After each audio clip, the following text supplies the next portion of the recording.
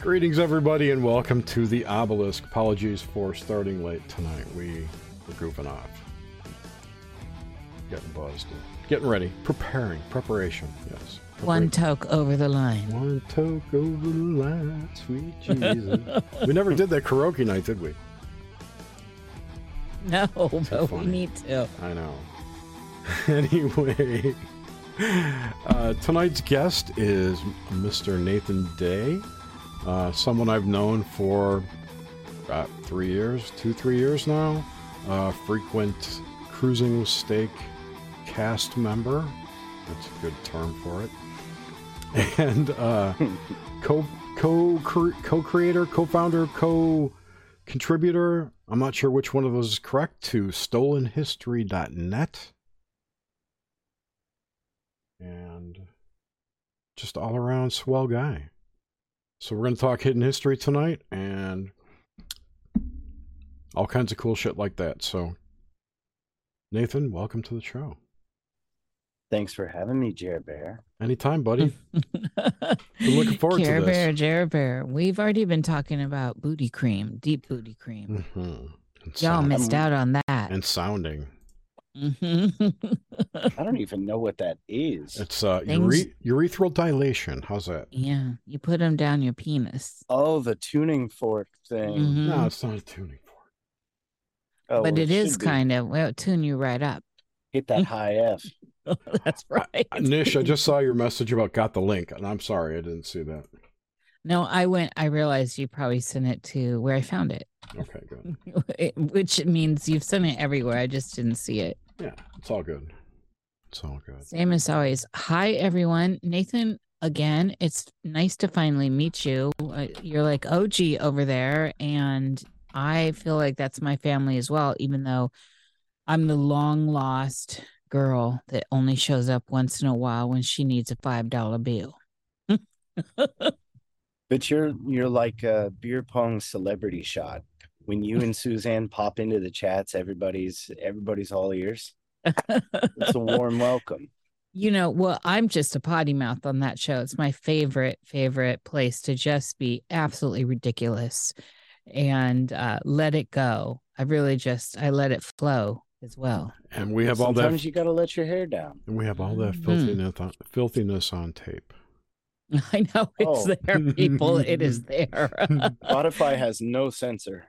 I love that. I have never censored myself on that show, and I have made quite a fool of myself. You know, people, this is the thing. A lot of people don't realize that I'm a comic, and you can see it on Cruising with Steak for real, but it's nasty. You know, I'm from the old school where I'm inappropriate, irreverent, and I make fun of myself mostly. You're like Bob Saget.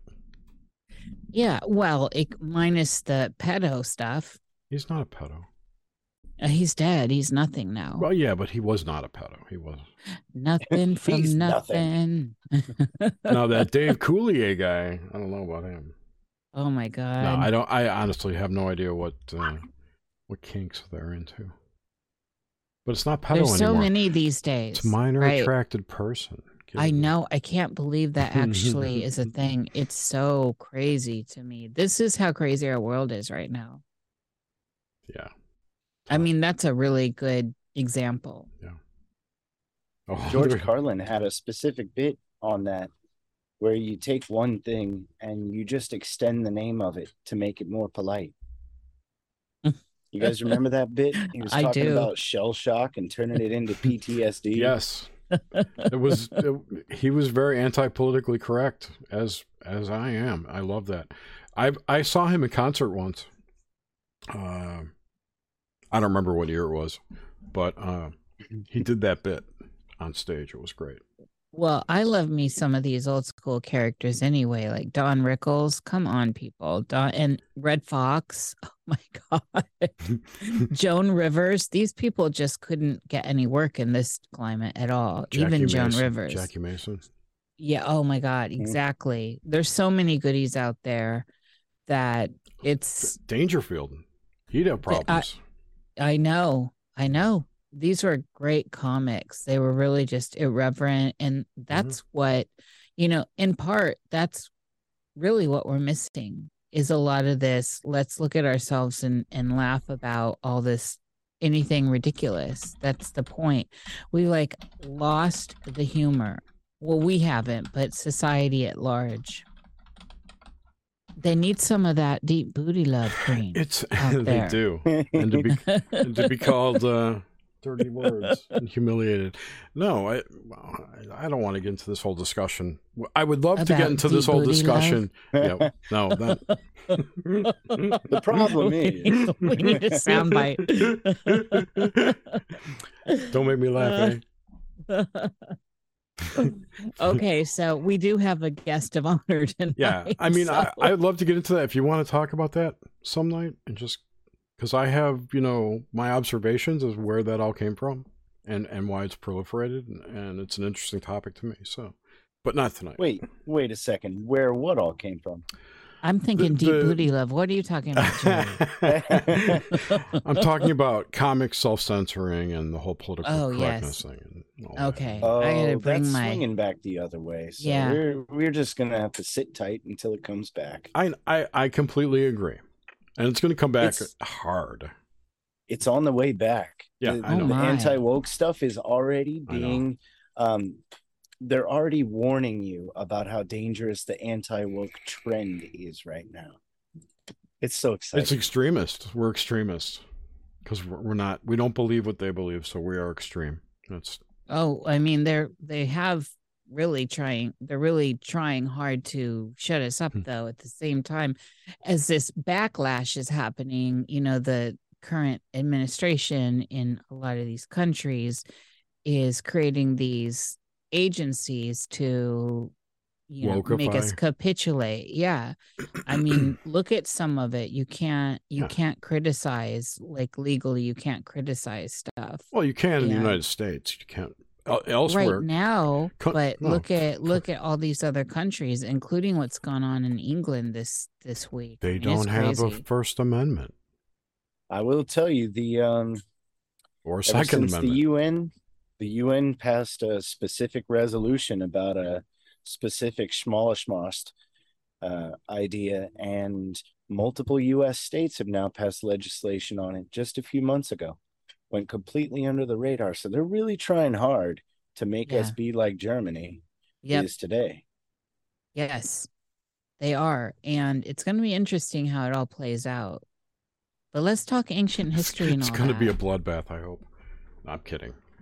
I would like to see, just as a note, I would like to be able to visit Sweden and experience Swedish people and Swedish culture. Is that too much to ask? Or, England and experience English culture and the English instead of third world Africa? Or what even happened to Paris? Is Paris now Rwanda? I mean, this is what's so Kanye sad wrote a song about it. Ye is rocking it. That song is years and years old, and it gets truer every day. I don't know any of this guy's music. Ye's a genius.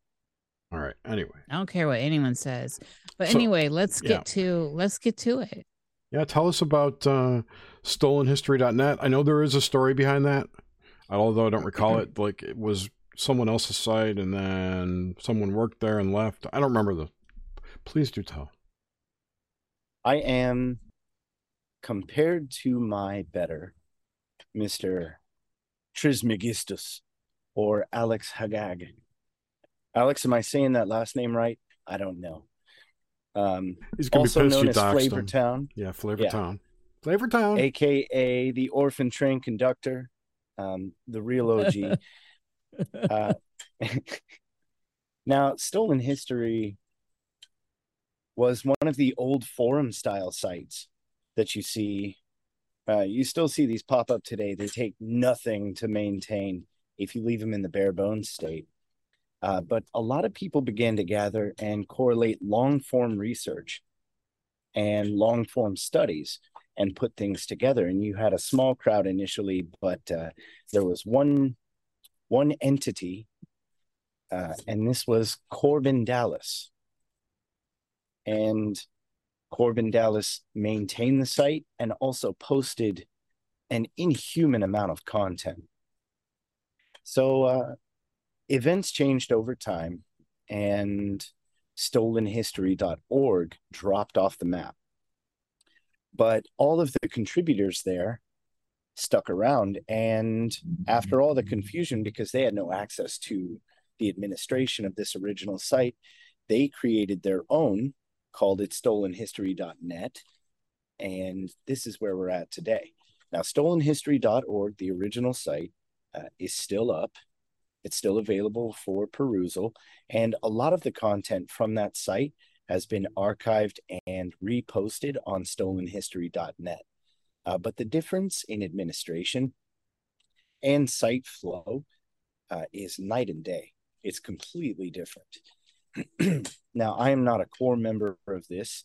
I am simply a contributor.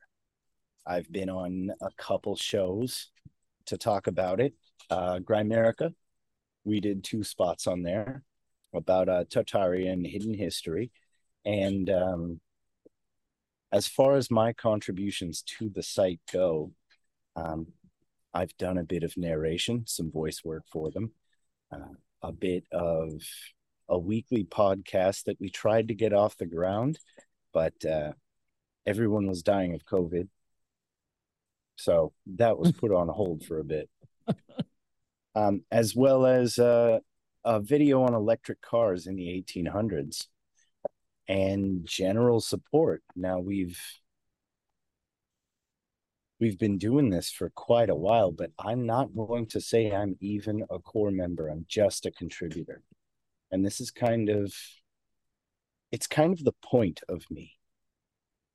I see no need to be a figurehead. I see no need to be the same way. I don't know if anybody else ever got this fear, but I was 15 when MySpace was big. I was at least 18 when Facebook and Farmville got big.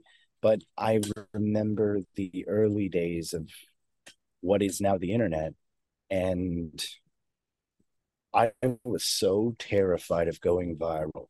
I think that stuck with me. I don't want to be famous and then picked apart for every word I mispronounce or for every idea that woke culture can't get down with. No way. I'm way too spicy for that. I've always loved doing shows with people, and that's why my show is not a monologue show either. It's a guest show, and that I feel you on that. I just feel you. And also, you can only take those figurehead shows or the monologue shows so far, in my opinion, because people tend to loop on their stories and they loop on their opinions. You already kind of know what's going on, unless they're really, really good. And maybe not all that prolific, because the same stuff, if you're an honest human, there's, you can, unless I guess you're one of these UFO famous people out there that's constantly got new content coming out your arse that you're saying is true. I'm not going to say CG out loud. No, and that's not Secure Team 10. No. Yeah. This show's turning. Now, the trap that most people fall into is that they make something regular, but they don't have that dearth of content. There's a finite amount of things that they initially set out to talk about.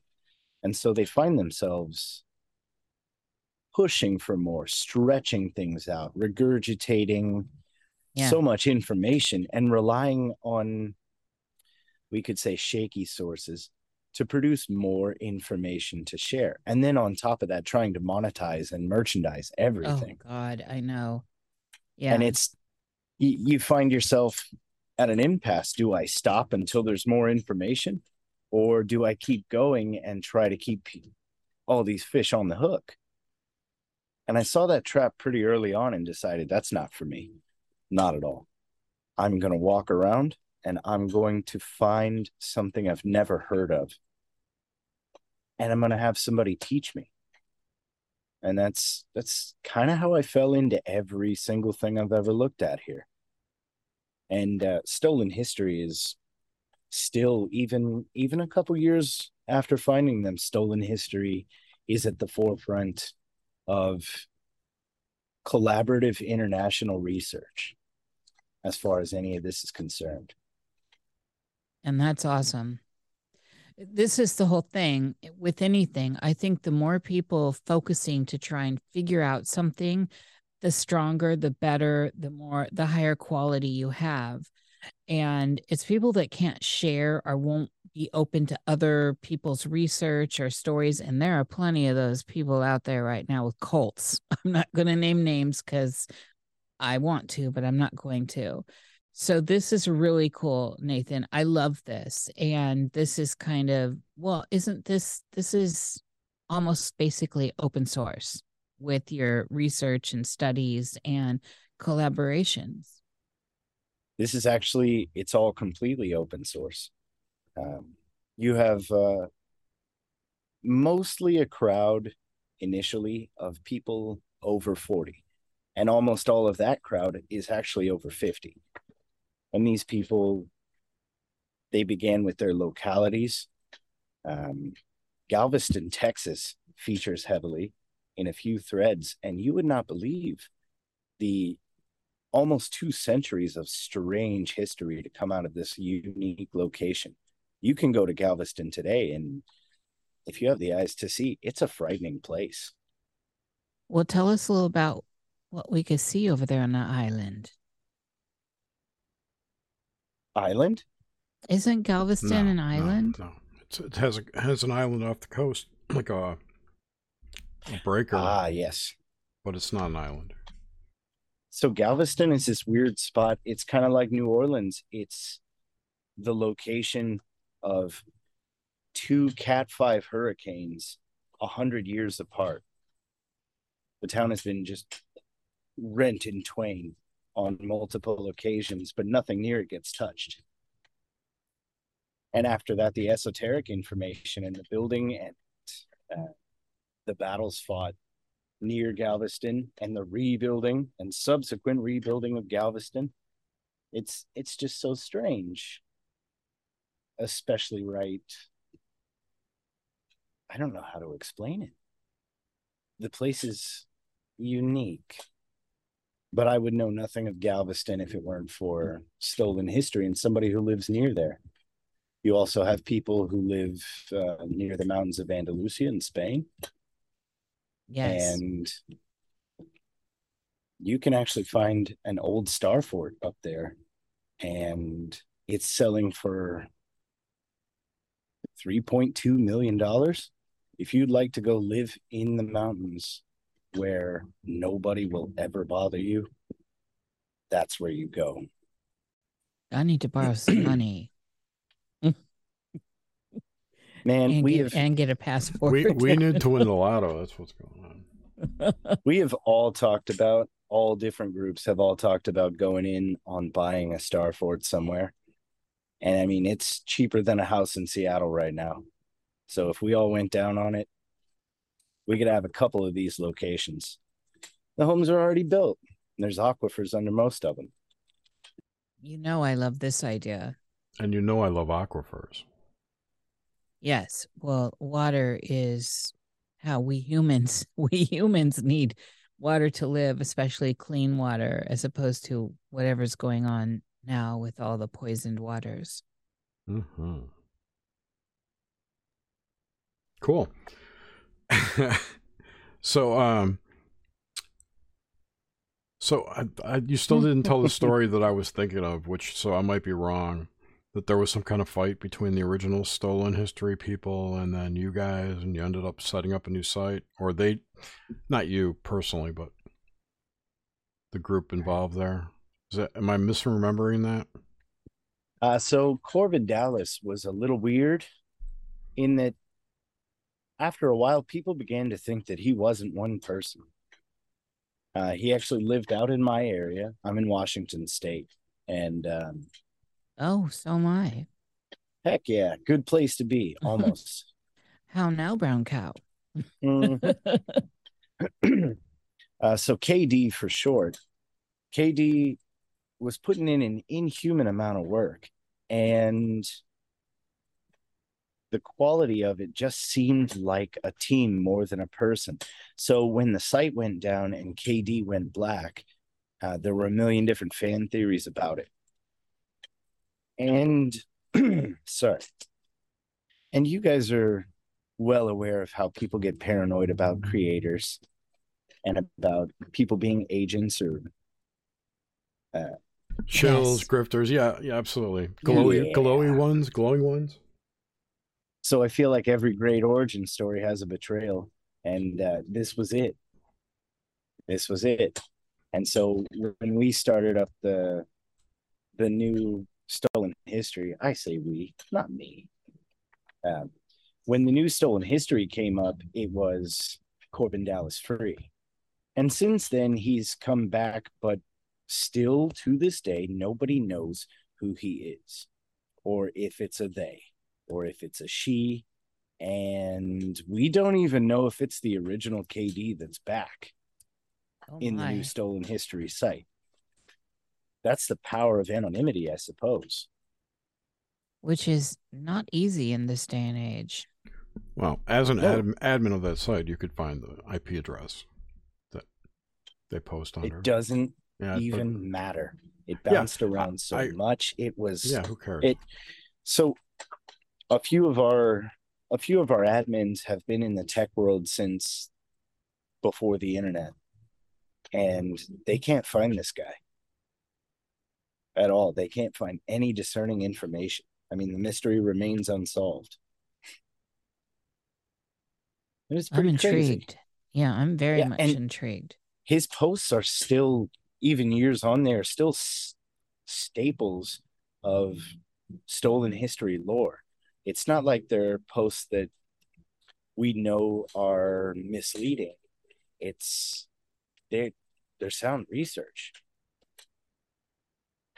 So it's really strange. Sock it to us. Give us some idea of some of the juicier content that is very high woo or high strange. Oh, do you want the weird stuff to start? Okay. Yeah, sorry, of course. Guys. Let's get into some deeper ground. I'm used to doing this stuff as a duo, and so I might require some prompting. Oh. You got that cream, Jer? Wait, for whose booty? It's called anal ease. It numbs the pain. That with a little isobutyl nitrate, and we're set. If you need to ease in it, we'll start with the sounds. Yes. I thought it was a post cream, not a preparation cream. Oh, jeez. Dang. We need the drum roll. So, let's say we know nothing about alternative theories. Were you aware that California was once an island? Well, I thought Galveston was, so. No, do tell. We do not know that. Okay, so California used to regularly flood until the giant water project that we did up north. We diverted the Columbia, all of this. But even before it used to flood, California can be seen in maps all the way up into the early 1800s as being completely isolated. And what's strange about this isolation is, not only are there many names that they refer to the island proper as, the two most prominent names that you can find for the north and south portions of the island of California is the Carolinas. Oh, and that's interesting. And the Carolinas were home to the Black Amazons, to Khalifa, the goddess that in the 70s, Whoopi Goldberg was her, and now Beyonce is her. This was California. All right, I'm tracking with you. And let's just skip around. Let's talk about what that could mean if California was an island.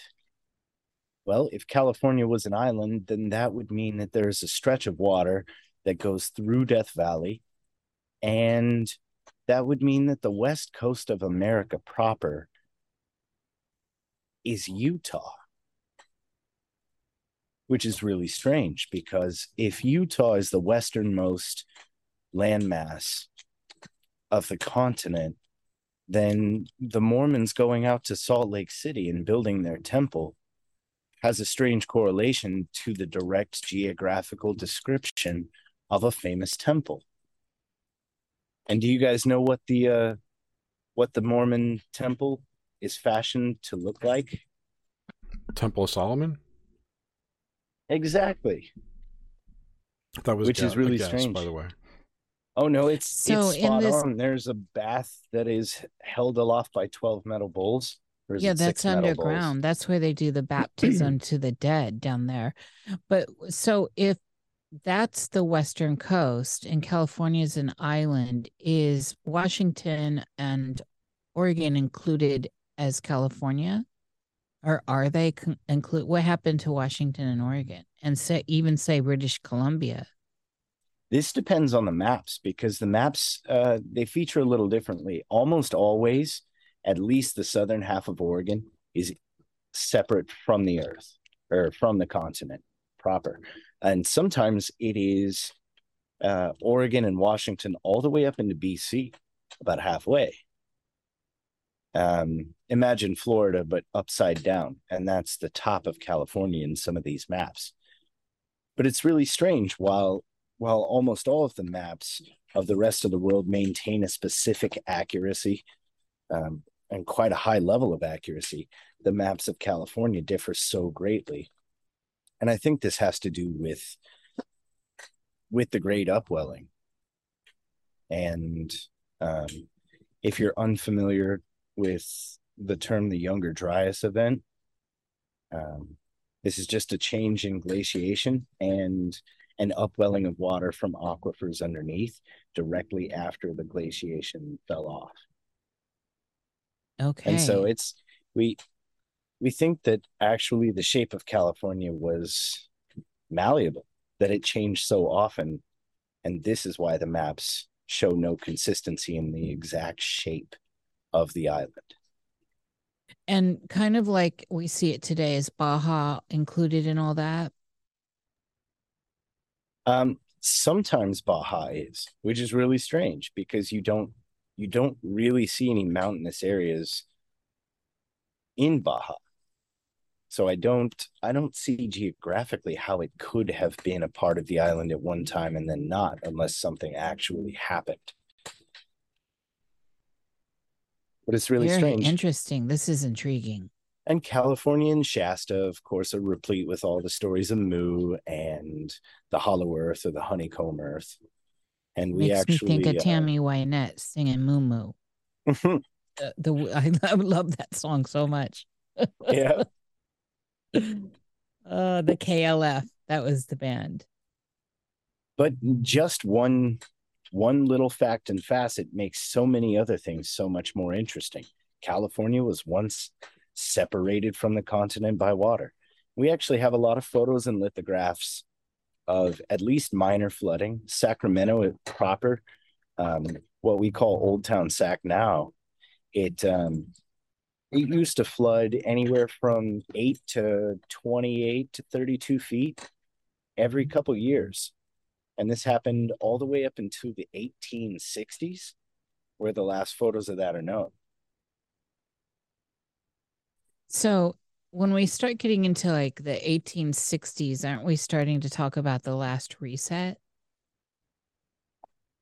Or am I way weird. Off here? No, actually, these questions are hard to answer without ascribing to a specific theory. So, like, if you're talking to Graham Hancock, you're going to get a straight answer first thing. Or like asking a flat earth or a round earth question, they have these, quick fire responses ready. But if you consider all of it, talking points, it's harder. Yes, it's harder to do it without parroting it. The 1800s were such a crazy time that before Andrew Jackson's reign of terror, before his presidency, there was a different type of stability in the text and in the behaviors of the populace of this continent. And then after that end times scare that they had, which coincides with the last at least minor reset that we had in the 1800s. Then we pick back up in the 1830s like nothing ever happened. You mean the 1930s? No, the 1830s. So we went from the 1860s backwards. Oh, I'm sorry. Andrew Jackson. So as far as when you were talking, my bad. I'm sorry. There's yeah. So Andrew Jackson's presidency was what years? Do you guys remember? 1895, 1900. Jerry's on that case for the exact details so we don't speculate. 1829, 1837. Okay, so these are the seventh president, lawyer, planter, general, and statesman who served as the seventh president. There you go. So this gentleman oversaw what I think personally was the last Great Reset. But all of the events with California being an island seem to have stopped almost 100 years before. That's all. I got confused about the reset part. No, I think the end of California being an island, in any measure of the word, was when we diverted the Columbia and did that massive water project down into California.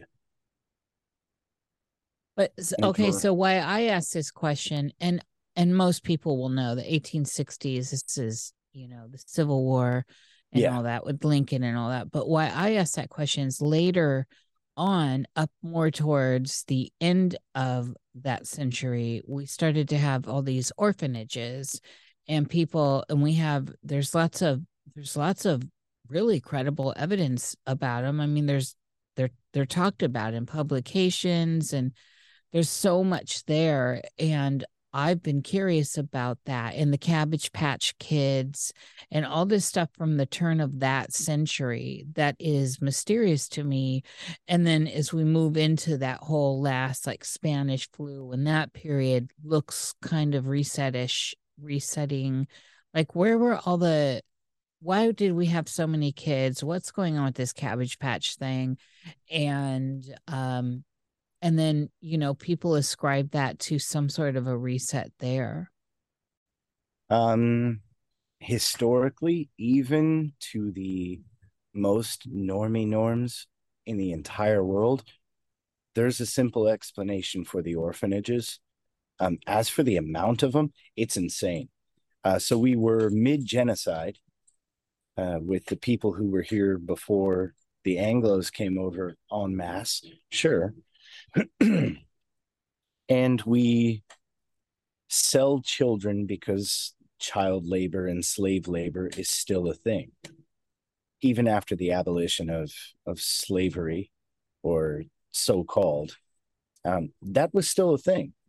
And so we have all of these displaced children taken from their families. And the famous talking point is that in France, they boasted having sold 40,000 in 1 year. Sold 40,000 children. Like giving a dowry so that you can have a child. Okay. How different is that from modern day adoption, though? It's not. It's just more open. It's really crazy because the famous Jim Jeffries joke is, I think it was Jim Jeffries. The black ones are cheaper. Oh, Lord have mercy. So, all right. So, but it's the great population shuffle. When you want to take when you out say the black neighbor, ones, are we talking about the Irish? Because remember, the Irish had to come and they had to turn into whites. I mean, there's that whole book how the Irish became white. It's a historical thing. It's a metaphor, though. There's actually, I know, I understand that, Jared, but it's still, they were really low on the totem pole. Conceivably low. Oh, yeah, Irish were, yeah, they got fucked around. It wasn't until the Baconian Rebellion back in the day that the Irish were even elevated above the status of blacks, because that's what I'm saying. They kept pairing together, and running through the countryside killing slave owners and killing landowners, and they had to find a way to separate them. So they said, at least you guys believe in God, so will you help us put down the other ones? And the Irish took to it. I mean, despite near 300 years of subjugation at that time. You can find more information about that in the book called White Cargo. I'm sure they offered them whiskey or something. So. Well, no, they offered them a little bit better sleeping quarters. Yes, right. They just.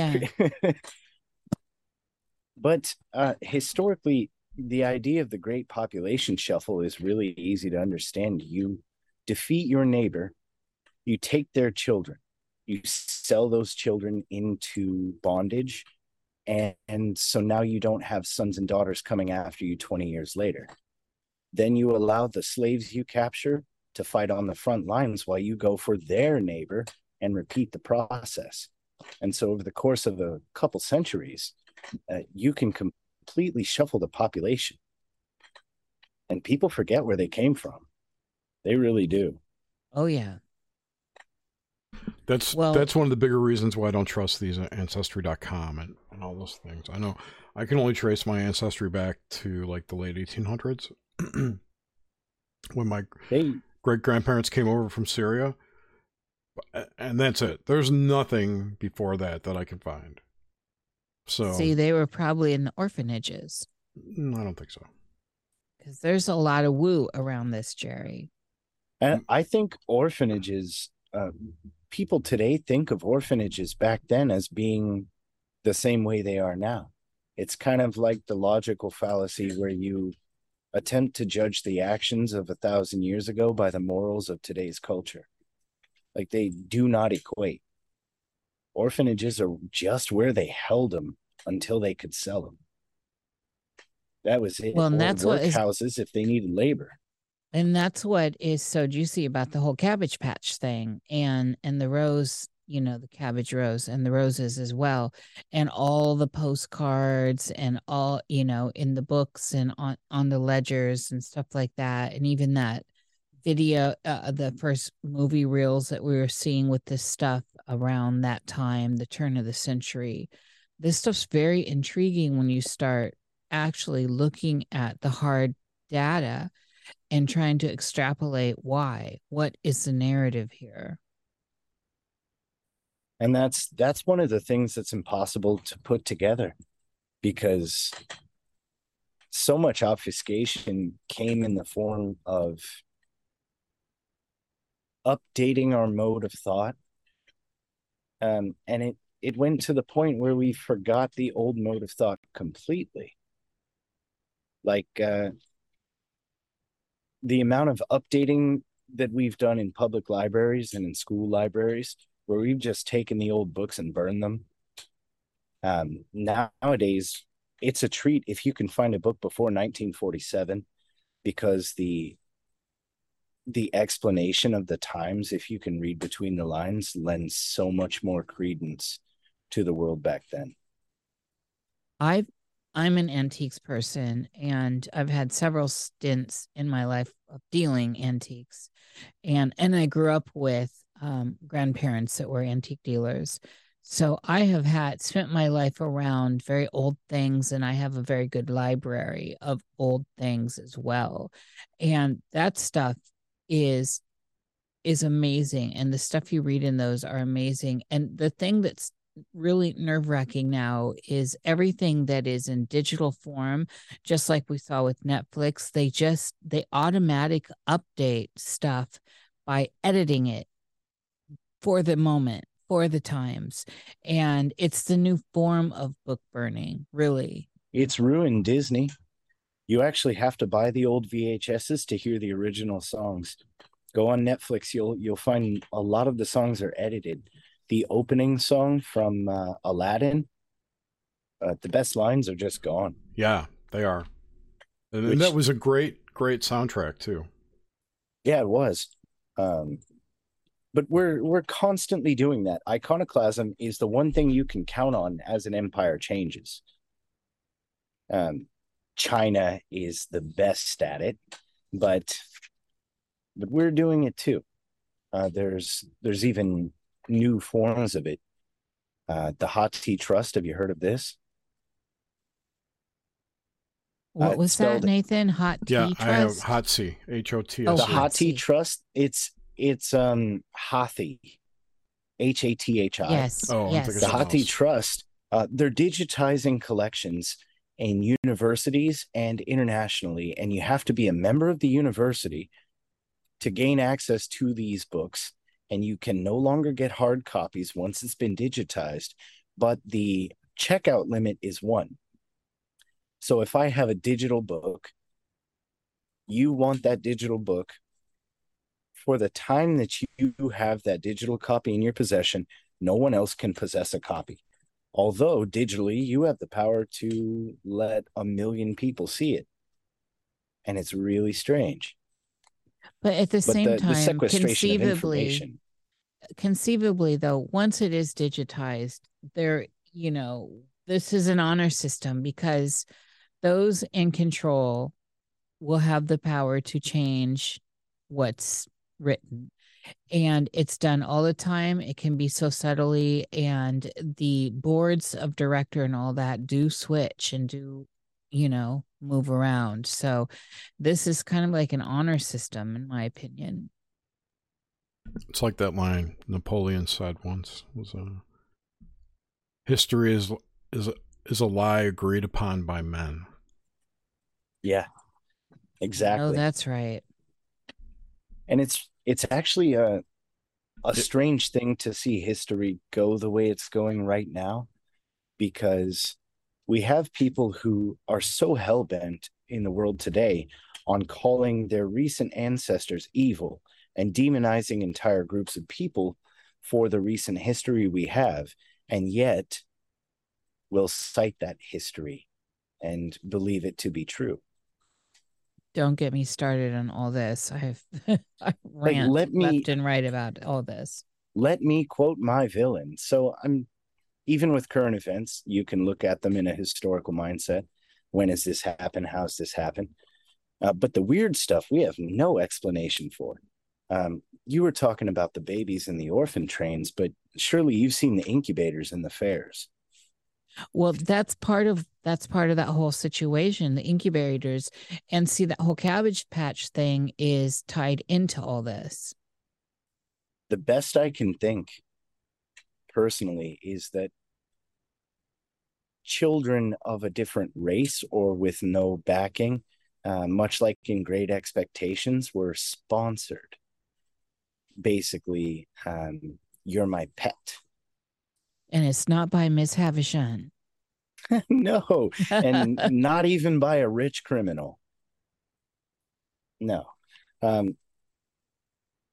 We're still doing that completely. Of course, with the whole Haiti DR thing with Laura Silsby, you can see that happening, but that happens in Guinea, in Venezuela, all through South America. Like I have a daughter. I'm never, ever bringing her to Brazil. She's going to be 30 before we go to Brazil, ever. And there's places where that's still widespread, but there's no explanation for it in the 18th century. Well, there's a lot of people don't realize this, and I know this because I grew up around antiquities and old things and all, knowing this. But in the Victorian period, so we're looking at the 1860s ish and up into really the high 1880s for sure, but it did carry on in some places later. They would dress boys and girls clothing, and there's a lot, and you see this, they're in the photos.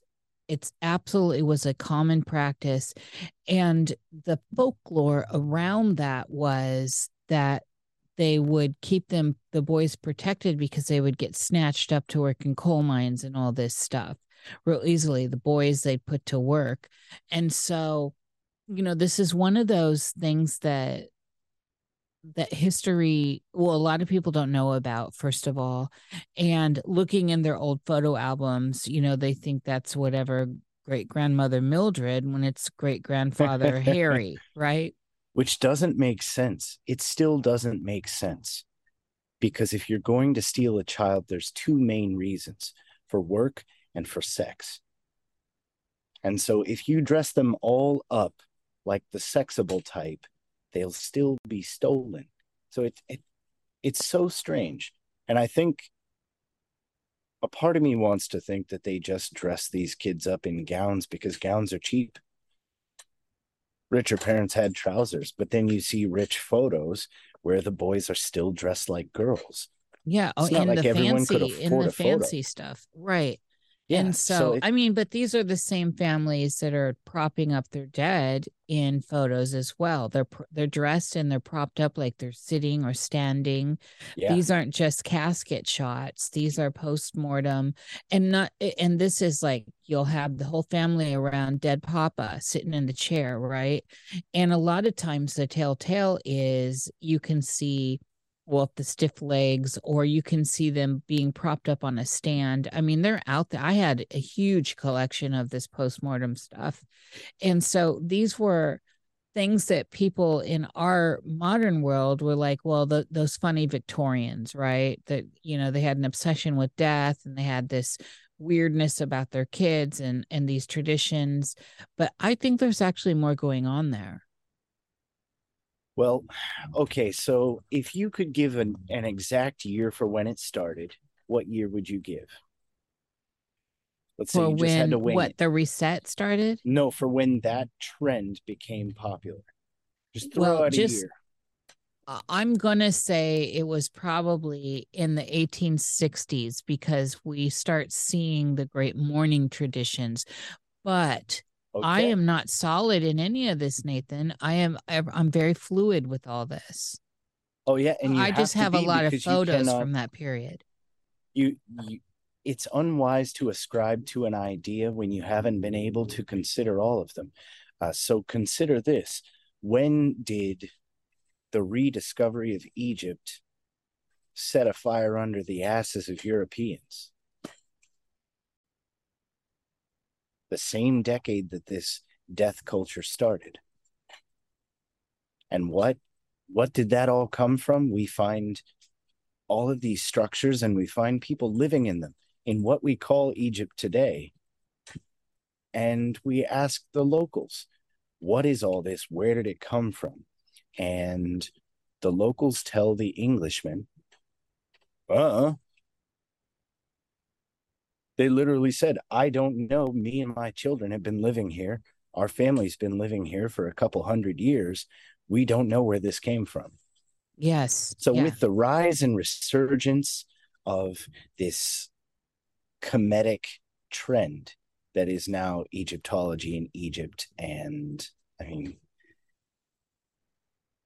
even with Lincoln's embalming, it all stormed the world. It became another fad. But at the same time, what did they actually find?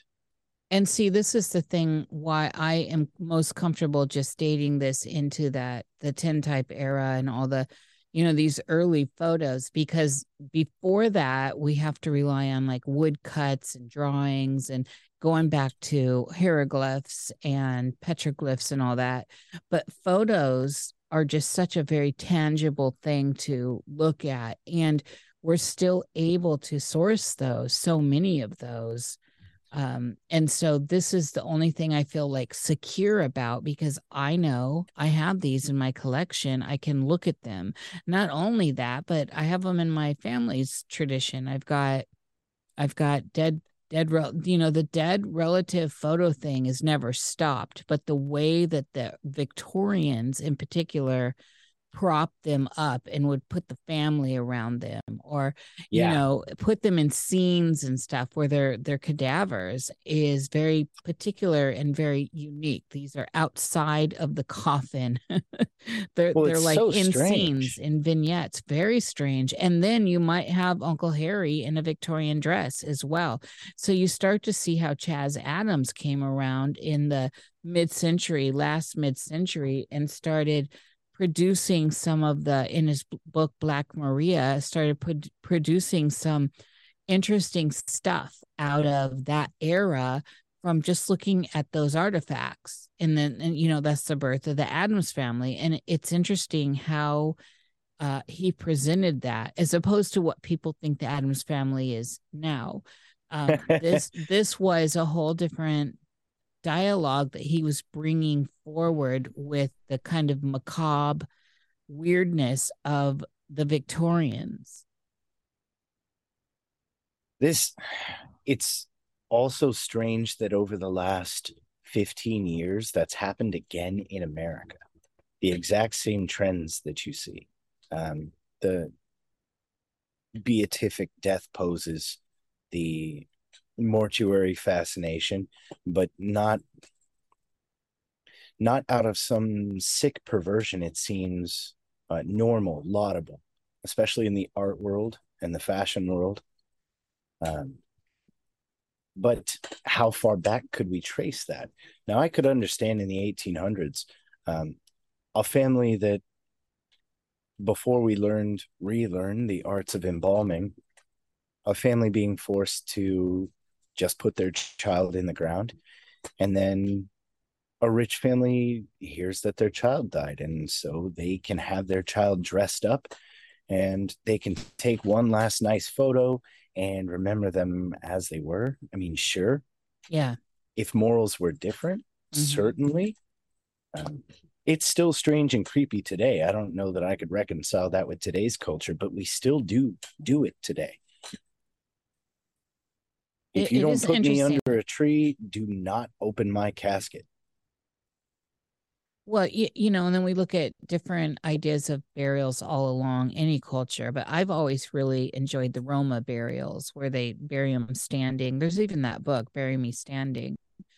And out here in Washington, where we both are, there are some places where there are standing graves from allegedly Roma people. The graves are there, and they've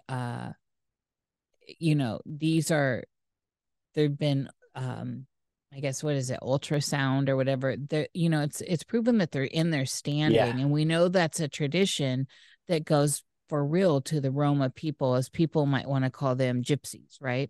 Yeah. And so, these different rites are interesting. One of the things that has always intrigued me with the Mormons and their baptism of the dead, right, where they prepare the young brides or they prepare the young ones to, they prepare their vessels to take on the soul or spirit of whomever they're conjuring forth in that bath that you were talking about earlier with all of the, this stuff is very intriguing to me, Nathan. And as far as I'm concerned, there are more questions than we have answers at this point. Oh yeah. You can't look at anything without walking away with twice as many questions as you started with. That is so true.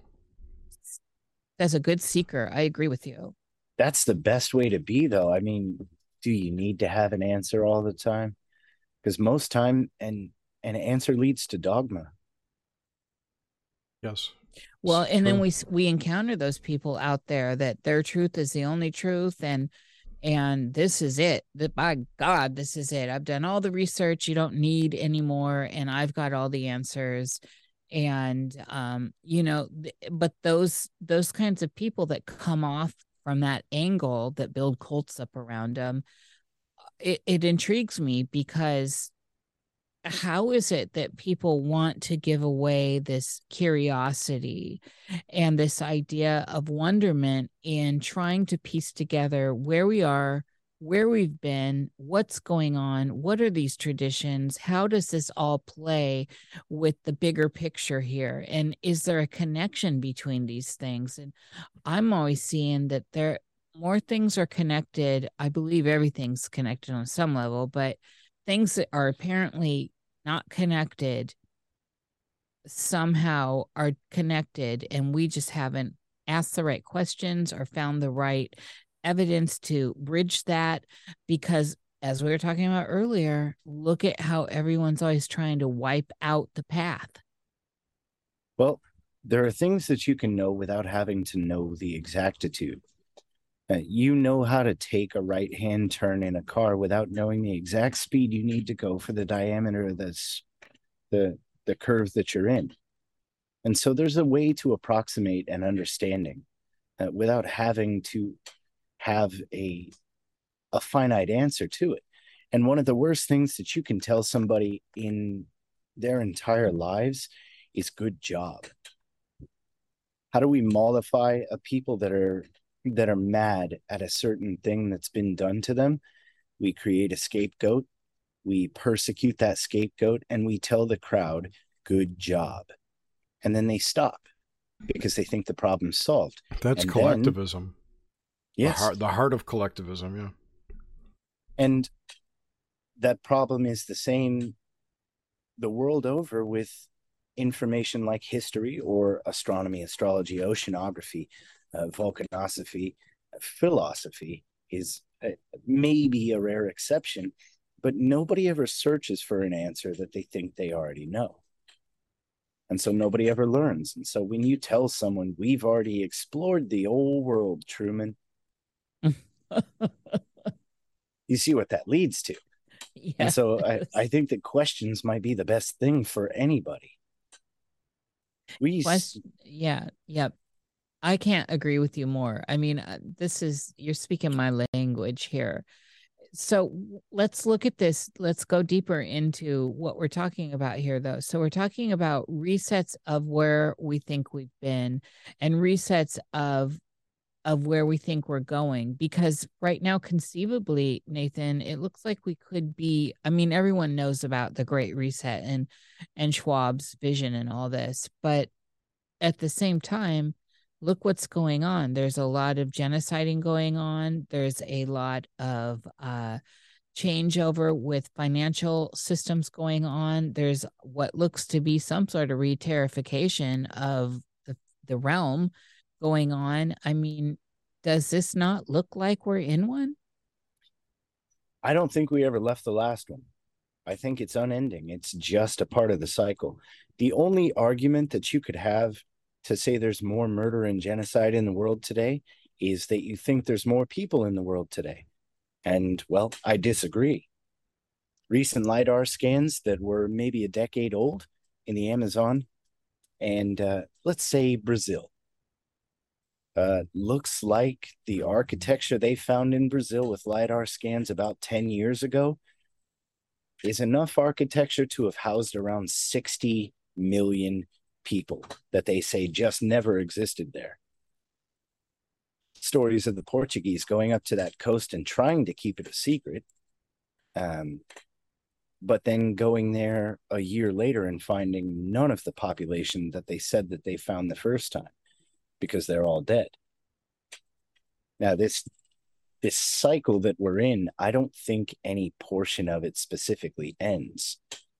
It's not like it's night 1 second and day the next, and you can see the terminus and the shade withdraws in a straight line. You just find yourself in the day or the pervasive gloom. Welcome to America. The pervasive gloom.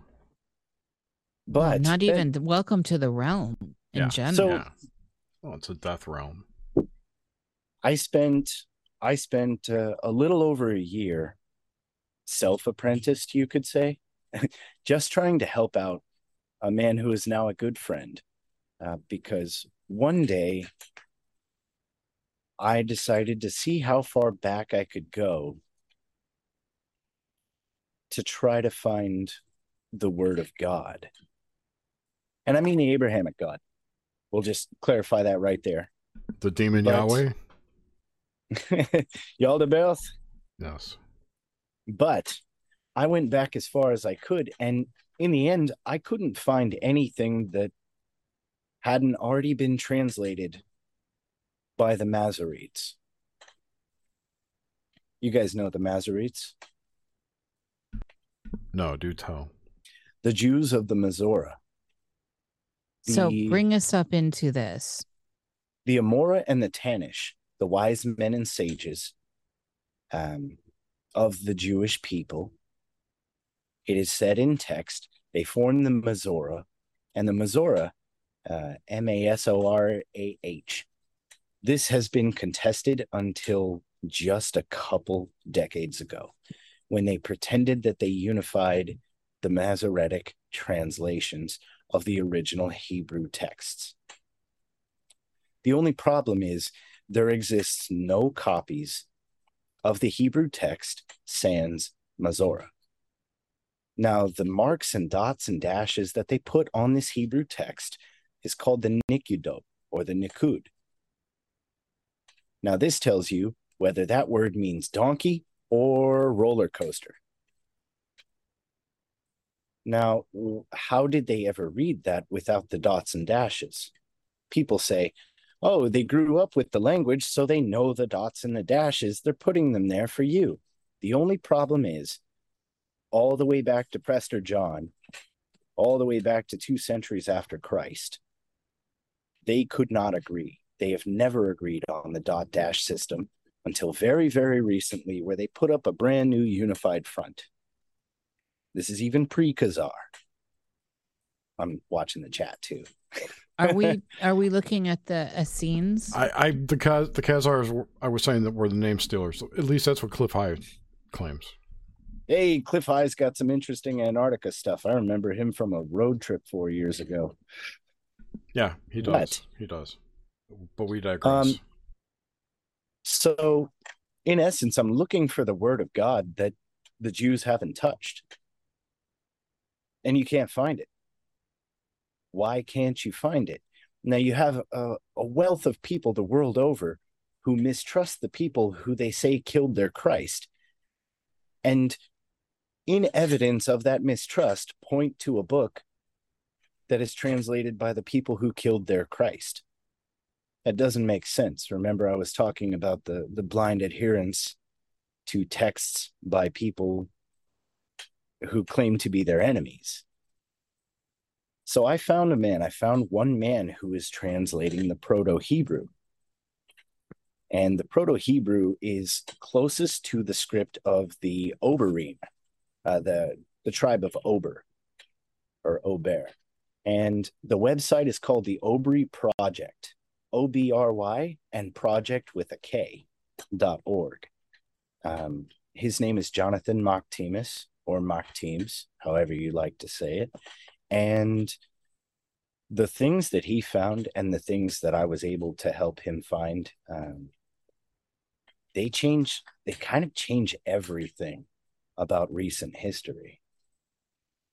And I spent a good amount of time looking at languages to try to further decipher this. And so, yeah, that ate up a year of my life. Well, give us more. I'm on the edge of my seat here, literally. Okay. Imagine we have words today that are phonetic. Thanks, Phoenicia. Which means that this symbol makes this sound. We also have words that are pictographic, which you could call hieroglyphs. But then there's a third type of text, and this is called the ideogram. It's ideographic. It's where a picture conveys an idea. Like, only recently have we begun using ideographs again, because they are, simply put, the best way to convey language between two people who have a shared experience. And that's called the emoji. We have emojis now, and we speak in emojis all the time. Everybody knows when I say this guy and I do an eggplant emoji and then a water emoji. You know exactly what I mean. Yeah. The only problem with an ideogram is that somebody growing up 200 years in the past or in the future is going to look at that, and they will puzzle over that until the day they die, because they have not shared our experience, which is the best way to share language. And so what we've found through correlation and through a lot of Jonathan's hard work is that these glyphs from Proto-Hebrew, without the Masoretic Nikudot, seem to be ideographic. And just like just like the rabbis today say there's a vulgar meaning and there's a deep intrinsic meaning to the text as well.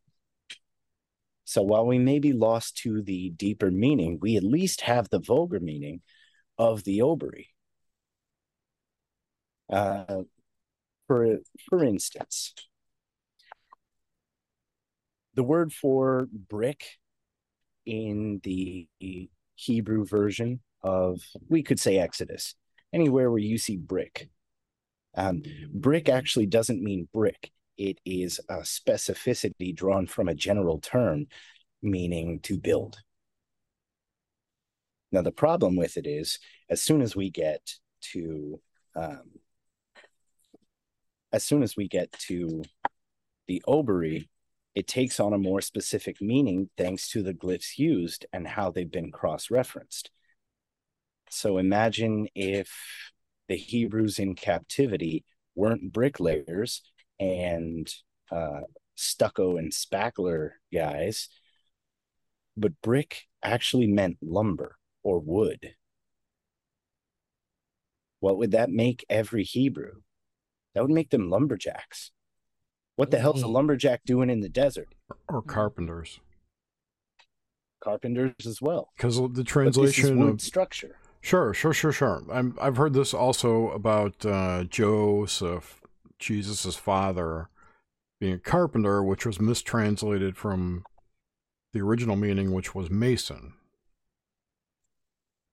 Yes, and he actually may still have been a mason, but the direct glyph translation, although we call it brick or stone, originally in the language of Ober was wood. Yeah. And it's really strange because even 2,000 years ago, the Lebanese pine, or not Lebanese pine, the Lebanese cedar would have been the biggest tree in the area, and there were not enough of them to go around. And it's not good wood to build structures from either. It's too soft. Not at all. You would have to flash it and pitch it. Yep. And leave it to dry. And it does not equate. And so the long and short of it, Jonathan has a theory that the more I think about it, the more I ascribe to it, that the Bible did not happen where they said it did. And I'm sure you guys have heard this before. No, actually. I have heard that it was like maybe somewhere in Eastern Europe, right? Oh, that's a big one, especially from the proponents of the those who say the Vikings were the true Jews. Yeah, nothing about the Middle East and the Scots. Yeah. What about? That's going around a lot right now. What about how the Star of David is not really mentioned anywhere in the Hebraic version? This whole idea that the Star of David is the Jewish star is an intriguing thing to me right now, and people questioning that when there's no hard evidence in the Old Testament about it. Well, there's a lot of things that aren't in the Old Testament that you would think they would put in there, and not something like what's the Star cut of David, because that's normal. It should be significant. This is a big deal because we're talking about this symbol that is totally 100% related to the Jewish people and obviously to David and Solomon and all this. I mean, yes, from a magical perspective, but from the viewpoint of the Abrahamic God, no. Exactly. More for magic, more for demons, more for mysticism, for knowledge. Which is more Kabbalah, isn't that more of that leg or vein? Well, I mean, before New Age supplanted old religion, I'm fairly certain that the mixture of the Abrahamic God with the Kabbalah was the old New Age. Kind of a cherry pick. So I have a question for you here, actually, Nathan. I was listening to some of these translations of some of these rabbis. I've talked about this a little bit here and there. And this kind of blew my mind. I did not know this. So I really am a neophyte when it comes to ancient Jewish stuff. I'm learning as I go here. And one of the things I've been shocked by, and I've had to ask, I have friends in Israel that were born there and that speak, you have to speak Hebrew there. And so I've asked for, are these translations accurate, etc., because none of it's in English. But these Jews are talking about this narrative where they come from another place, like parasites, basically, and invade this as a realm to take it over. What is all this? Can you? This is their mission given to them by their father, and they come in and to be honest, I haven't dug into that so much because even to me, that's woo. And I'm on some woo stuff, but I feel like that's a new bastardization. But the thing is, a lot of rabbis are talking about this, and they are actually talking. I mean, this is a situation that's giving an origin story that is way different than I ever heard. And it plays into definitely a lot of woo I have that I was unfamiliar with until just a few months ago, actually. Well, you're familiar with the Nag Hammadi and the old Coptic script, right? Yeah, all that stuff. Yeah. Okay. So this even unto the 142 angels and their direct names and the correlations for the parts of the body.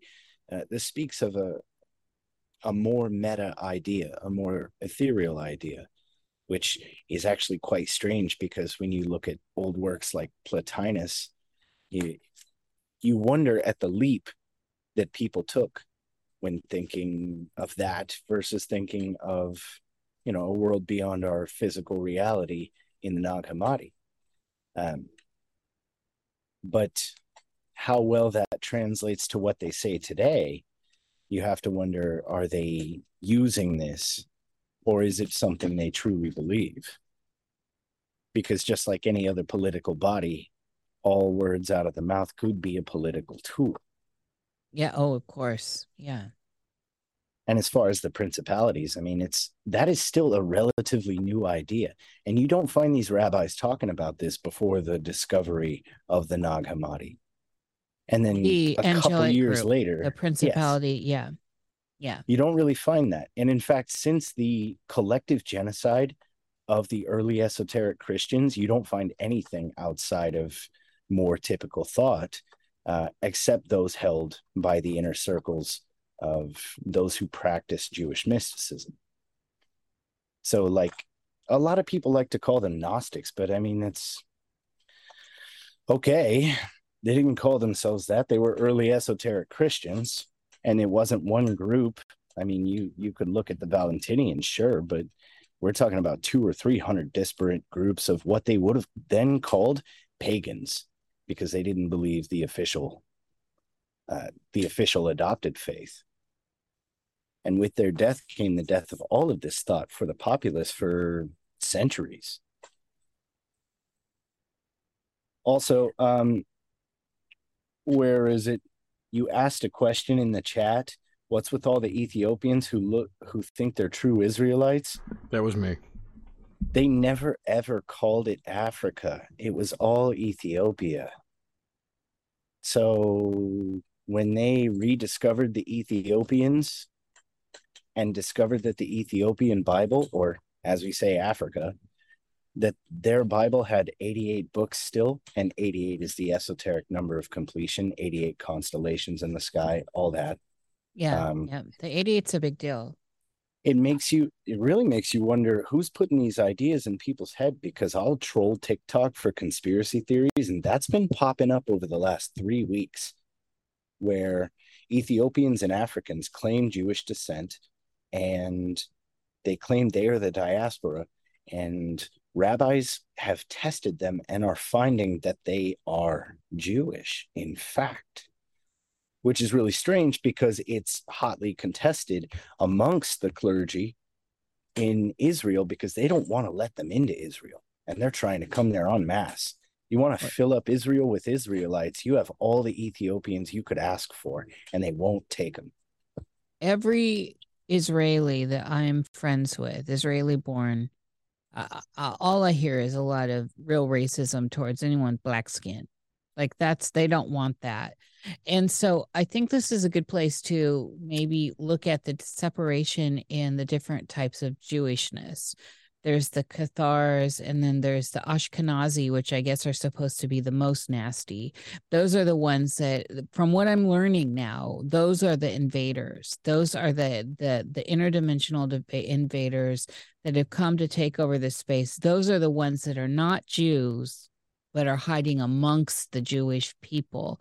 And I've been looking at this through scholarship and having to, I don't speak Hebrew, so I have to ask people for these translations. I'm like, is this correct? What are you seeing here?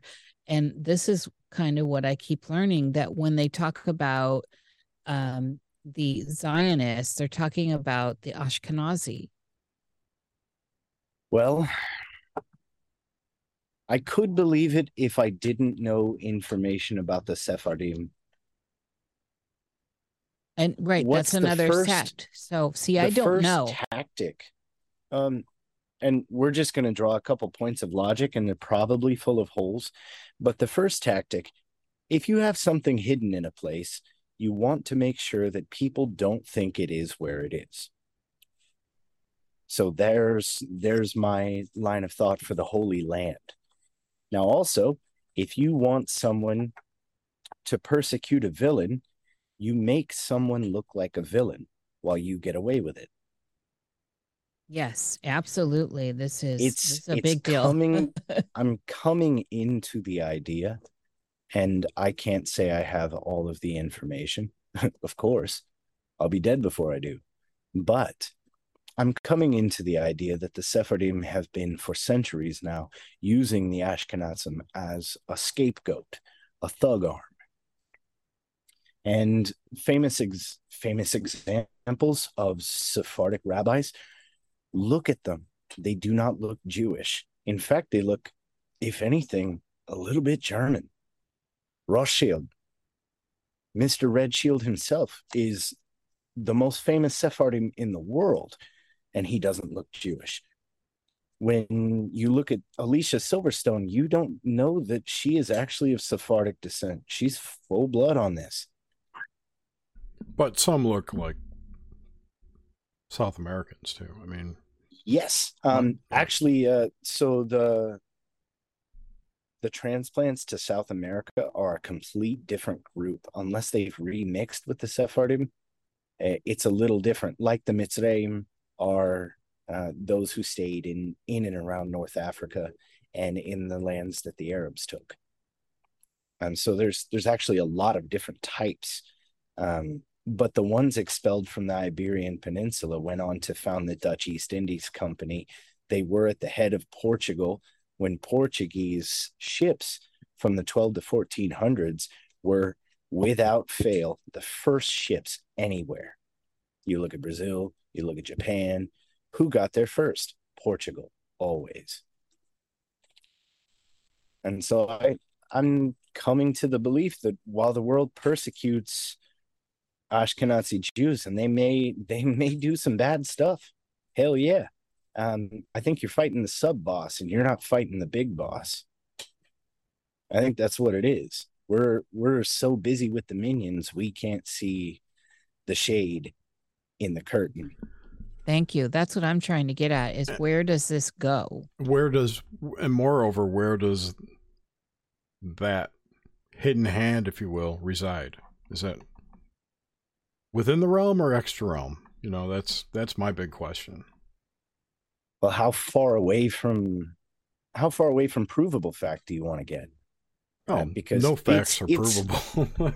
I know so it is actually easier to come up with an ethereal answer than absolutely who controls the world. Yeah, because you could shout Black Pope, or you could say Black nobility forever, but really the archons and principalities, even before Jung took the word archon and made the word archetype, things that control from beyond, you're never going to know. You're never going to know. Right. We're never going to know.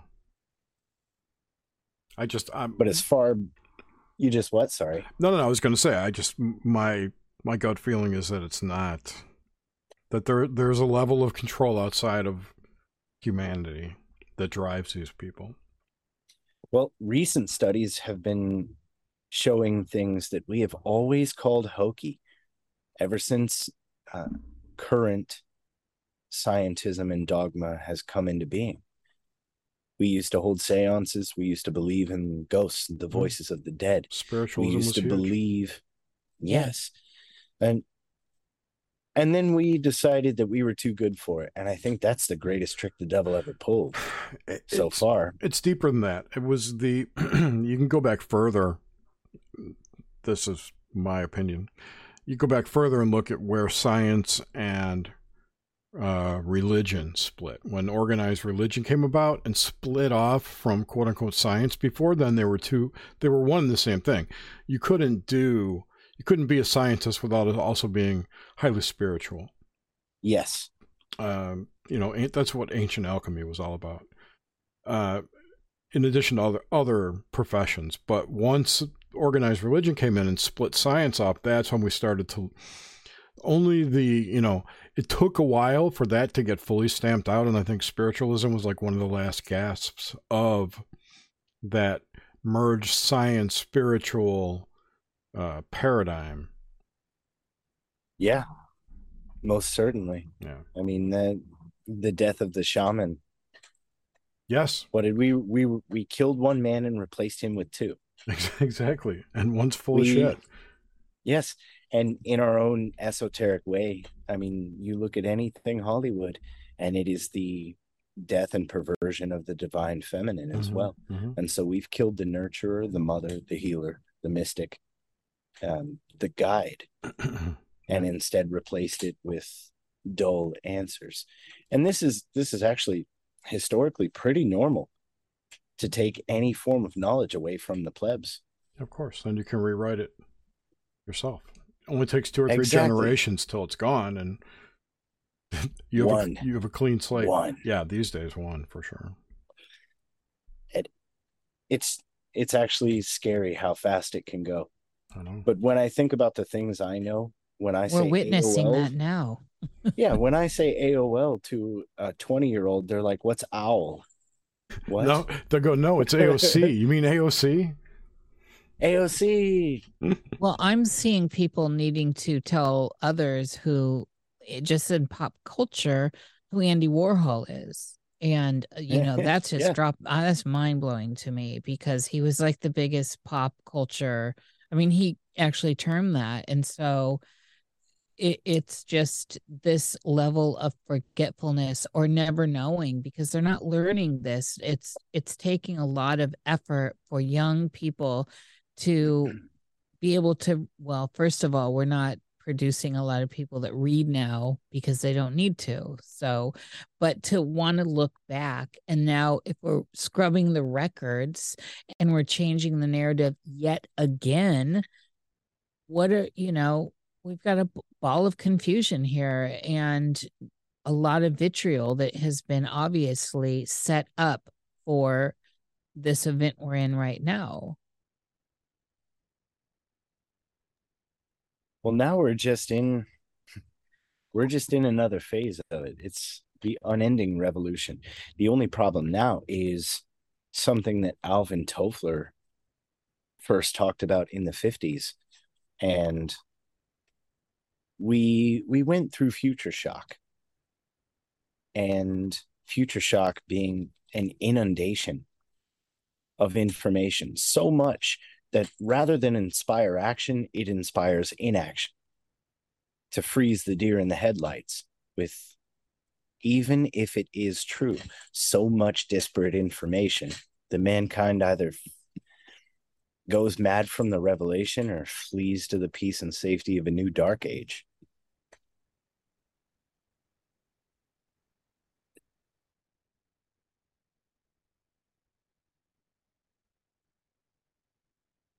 Sorry, I'm attending to chat. Oh, no worries. Well, one of the things, like with the Jewish people thing, is, I've had Jewish friends all over, and a lot of Russian Jews that are genetically Russian, right? Or whatever that is, and genetically Polish. In fact, there's a huge amount of Polish Jews in Israel, and those are the friends I have. I mean, they're born in Israel, but their genetic history is Polish, so they even look it. And all the Russian Going back Jews, how far? well, we don't know, but according to DNA testing, they're genetically, even though they've come religiously through their mother's side, right, to be Jews, and they're in Israel and all this, but their genetic heritage is actually, Polish. And so, and this is what's intriguing, because in like, say, DNA testing, like Jerry tested and is Ashkenazi. So that's actually something that comes up in the genetic testing. And so this stuff's all confusing to me, because of looking at where Jewish people are across the board of genetics is interesting. So the Ashkenazi come into the picture, but these other types of Jewishness seem to not be on that board. I don't know. I mean, I'm actually grasping for answers through all this, because again, as I said earlier, I'm a neophyte with all this. So it's really weird. What you call Polish today wasn't Polish 400 years ago. What you call Hungarian today, nobody knows how those people got there. You look at their language, nobody knows where they came from. They're surrounded on all sides for a couple thousand miles by a completely different subset of languages and DNA phenotypes and genotypes. But so they're landing them in villages. Where we came from, like, my namesake is out of population shuffle is everywhere. I get that. And like, what I was named after is a village that's now, I believe, in Poland, I think, and it wasn't at some point, but it's been named that village for hundreds of years. But it's just, it's moved on. It's basically, what I understand, Slavic when I look at the DNA stuff there. But these things are all part of what we need to. This is where we find context. How do we parse out what's going on here and now if we can't really understand some of the stuff that gets us to here and now through all this fuckery? Piecing it together is the work of generations. And unfortunately for us, we are not what most people would call elite. We think in terms of our next paycheck or our next fiscal year, or maybe even our lifetimes. Whereas the successful families, the heads of empires, think in terms of centuries, think in terms of generations. And so the work that we try to do, we have to hope that it gets picked up, because we don't have anything like an artisan class or trade system. If I was born to a blacksmith 500 years ago, I'd be a blacksmith, and the work is carried on. Now, we don't do that in trade. We don't do that even in thought form and idea, because iconoclasm is so rampant that without the ties of blood, there's nothing to keep successive generations so closely bound to this endeavor. So it's quite strange that we've been able to dig up so much as a unit in a single generation, and moreover, in a single decade on the internet together. It's only been in the past 18 months that we've sort of broken the Cyrillic barrier from a research standpoint, because we couldn't get into Russia. We couldn't get the lore. We couldn't get the conspiracy theories. We couldn't get the history documents, the military and government documents. And when we're gone, there may not be anybody to carry this on. It's a scary thought. And that's the thing. I remember the moment, and I kind of knew this at one point, but just getting back into this stuff recently, that, Caucasoids allegedly, because all this becomes kind of alleged, they rise right up out of what is now Iran, right? And that's where the Caucasus are. This is where I guess the seed of white people, the whiteness seed, comes up out of. And today, conceptually, a lot of people don't realize that. And you can get into some very interesting conversations with people that are very attached to their identity. Oh, that is actually really wild. So that white origin story, it also came out around the time, was famous around the time that eugenics was a thing. And when we began to be anti-white as a Western culture, that white origin story was effectively debunked a million times over. Now, whether the that one actually happened, out of Persia, the story out of Persia, the whole Caucasus idea, space for the origin of man, and it was touted as white supremacy. And so now you don't find a lot of people in the mainstream who are going to give that thought any credit, which is, I think, the number one reason why I would give it credit. I wouldn't say that I ascribe to that idea specifically. I have a little weirder idea for it, but still, even historically, in the space of a few decades, that idea went from being prevalent to now heretical. Yes. Yeah, I mean, this is murky water. It's very, very murky. And I think it behooves everyone to stay weak in the knees with it and malleable, because it's like a cat litter box. Everything's been covered up and then re-exhumed, and then, oh yeah, and it's still information. I know exactly. That's what I'm saying. No, it's the origin thing is impossible, because where do you pick your start point from? Did humans spring out of the ground 5,000 years ago or 500,000 years ago? And did each different type spring out of a different bush in a different mountainside? And then what about the water? They've been shuffled. The aquatic ape. Yeah, they've been shuffled for longer than we even know exists. That's what I think. And so to have an origin spot, I mean, we might as well go to Terra Infinita. And as far as we know, it very well may be. Yeah. Yeah, exactly.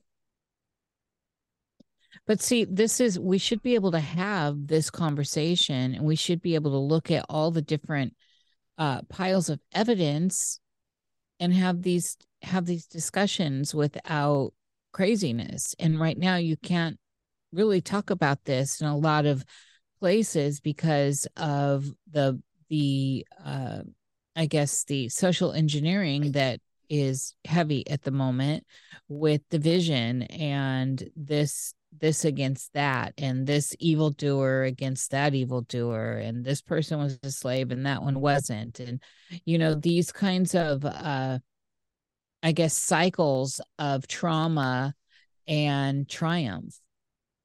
Oh yeah. And Samuel Clemens, one time he put down a bottle long enough to say it's easier to fool people than to convince them they've been fooled. So the groupthink really stops a lot of these conversations before they happen. Which was also one of the points of the CIA introducing the term conspiracy theorist in the 60s. Same kind of idea. Yeah. Sorry, Nish. Well, this is where I want to get at with you, Nathan, is currently, what are you thinking? Like, with all this together, everything we've talked about with these kinds of origin stories, and where we are now in the never-ending game, in the never-ending cycle, and the way the narrative's being shaped right now, what are your thoughts on it? Because there are a lot of people saying a lot of different things, and there's a lot of people saying stuff that looks very credible. I see stuff everywhere that looks completely compelling and credible, especially the stuff that a lot of people want to trigger against and shuffle to the bottom or erased. That stuff always intrigues me the most. I am against the finite answer completely. So if I were to answer that, I'm not looking for an absolute. I'm saying where you stand at this moment. We already established that you are a weak in the knees person like the rest of us. You're riding the wave. What I'm really in love with is the idea that someone right now thinks that the things I've been saying is smart, and the next person actually knows something, actually knows occulted info, and is laughing his head off right now listening to me talk. My entire goal is to find that person, and even if I feel stupid, learn as much as I can from them. So where I think all of this is, I think that there is a set of people in everyday life who have a different history, who know a more accurate history of at least our near ancestors, at least our near ancestors. And you know what they do? They don't say a word because it's for them and their kind and their family. And I think that while we can pontificate until the end of the earth here on YouTube and online and in our forums, I think that the few people who actually know will never say. And that idea makes me so sad, and at the same time so hopeful. I'm with you 100%, and I have almost a conviction in that, but I'm going to leave that alone. But when we look at, say, the idea of Cro-Magnon coming on the scene with Neanderthal, right? So conceptually, and of course, this is a conceptualization, but, there's this, did one take over the other? Were they living together? There's all these different stories. And, the stuff that Doc Ram talks about is very interesting. And now we're talking a third strand DNA, and that something like that may be going on currently. What do you think about all that? Because it ties into all these origin type threads that are plated into all this, or braided, I guess. That I have something definite to. I don't believe in evolution. I'm a proponent of the punctuated equilibrium theory, wherein people go mostly the same until something catastrophic happens and it forces a change. Now, I think this happened physically. I think it happened psychologically. We know because of things like the KP index and solar weather that certain atmospheric effects can affect whether you're psychic or not on any given day. It's really strange. And for a government that says that they don't believe in that sort of stuff, to have something in existence like the KP index is a little weird. But I think that a lot of us did come up together and were forced to change together. Now imagine crawling out of the ashes of the upcoming reset and having to live with new, different kinds of people. And over a couple centuries, one group ends up killing the next, and that is how we end up every single time. And to say that dogs are different breeds but the same species, people are too. And I think that'll continue. Yeah, I'm with you on this. I'm not an evolution person either. The missing link's a joke to me. And I do believe it's all horseshit. I know it is. Well, but they will put together a jaw of something. They'll find a jaw of something. They'll make a whole dinosaur out of a jaw. So, I mean, yeah, wow. They've only found one dinosaur skeleton intact, and even that's questionable. Yeah, that's what I'm saying. And then, but people come up, and we have movies and literature and, all this stuff that's being sold to us on one bone that somebody had a great imagination and constructed something from. Mm-hmm. So when we're looking at the idea of, say, Cro-Magnon coming onto the scene where Neanderthal looks more plausible to me. I don't see I think that they are separate. And but this is just where I am, and I feel like there was some sort of, I don't know how this happened, but there's some sort of something that brings this into play, just like kind of what seems to be going on right now. If you step out of the boundaries far enough to see that something's changing the realm, actually changing the nature of the realm, and that there seems to be a new type of being coming in. I'm talking about stepping way out, and this is deep woo, but it looks, to me, I'm seeing it. And it's not evolution. No, I don't think it ever was. I really don't. But as for what's next, I mean, that's the exciting part, isn't it? Who wants to live forever? Well, there's a whole bunch of people. Connor McLeod does. Oh, Freddie. Great song. That reminds me. There was an episode of Rick and Morty. Of course, I'm going to relate everything Rick and Morty. There was an episode of Rick and Morty where it was season 5, episode 2, I believe, where it's a really awesome episode. I don't want to ruin it, but it starts out with the whole family getting killed. And then another copy of the family, Rick says, oh shit, someone killed the decoy family. And that just continues to happen over and over and over again throughout the episode. Anyway, at the very end, the end credit scene is, I don't want to get into the whole thing. One of the subplots of the episode is that when you make a copy of a copy, it's not as good. The whole multiplicity idea, right? So some of the decoys are wooden puppets. They're not actually like clones.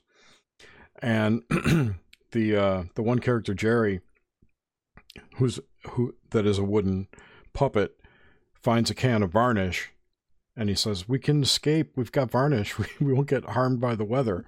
So he puts all this varnish on, and he goes outside and he gets lost, and then he gets attacked by beavers, and they add him to a dam, part of him to a dam, but he's still alive through all this.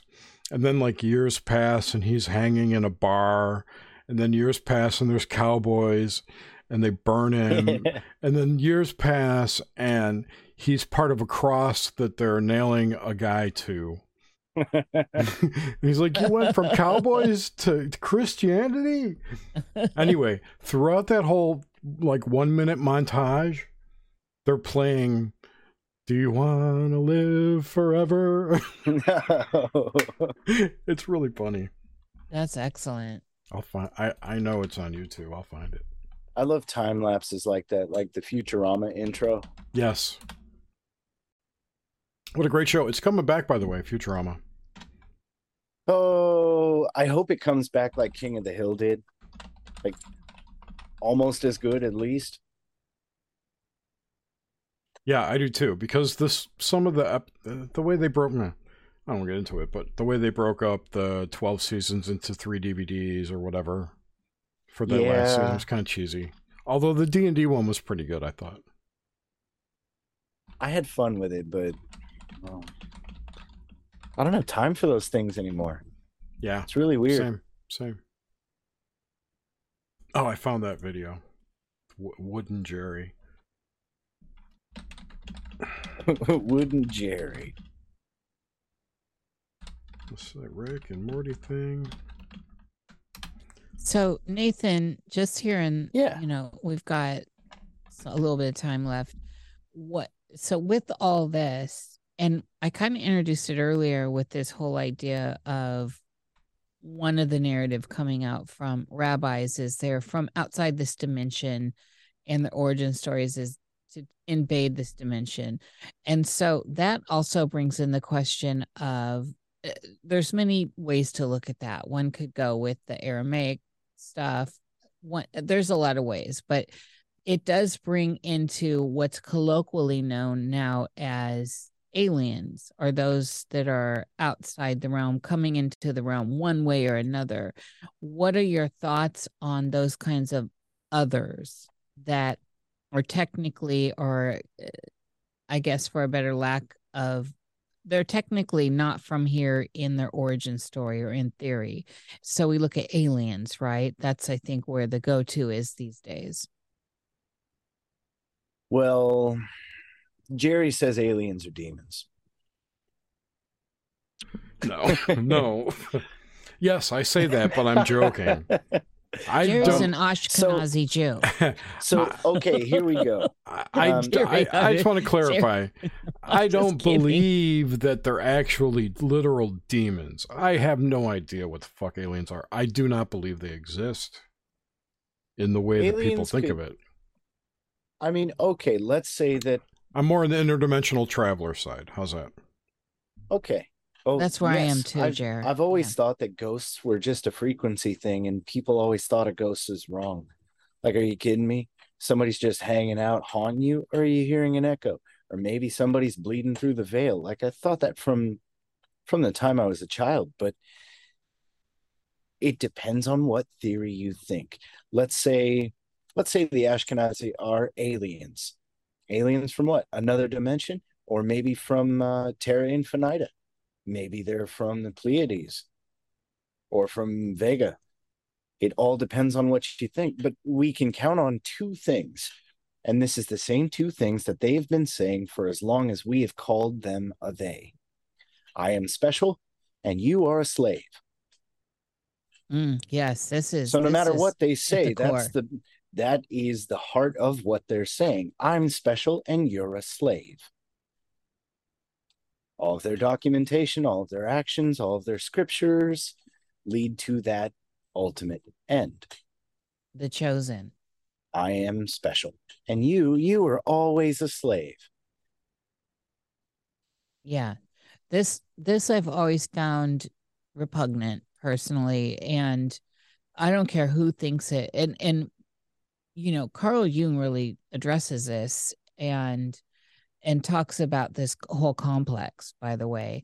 And it became very much tied into a psychological complex that gets kind of tagged in with the whole schizophrenic idea of you are special and you are, it can get tied into savior and all this, but you're the one, or your people are the one. And this, I think, is very sketchy territory to go down psychologically. It's hubristic.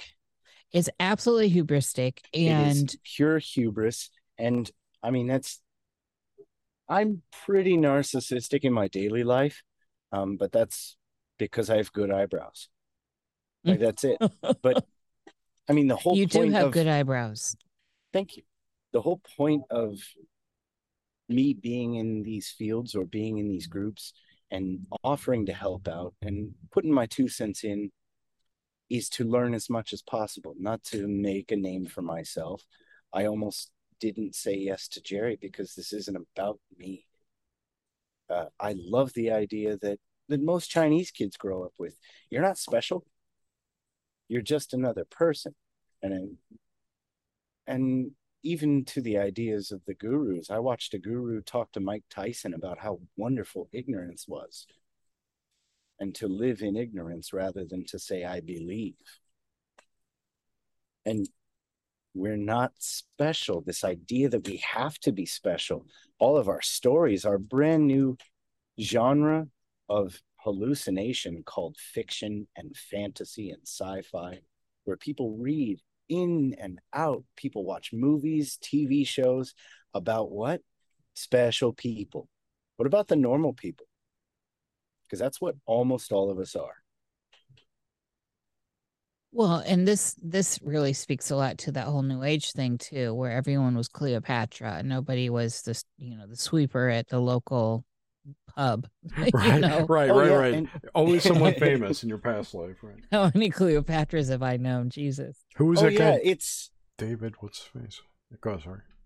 It's Chunk. Oh, yeah, I know who you're talking about. David Mag. It's Chunk from the Goonies, where he's like, Michael Jackson did not stop to use your bathroom. No, but his sister did.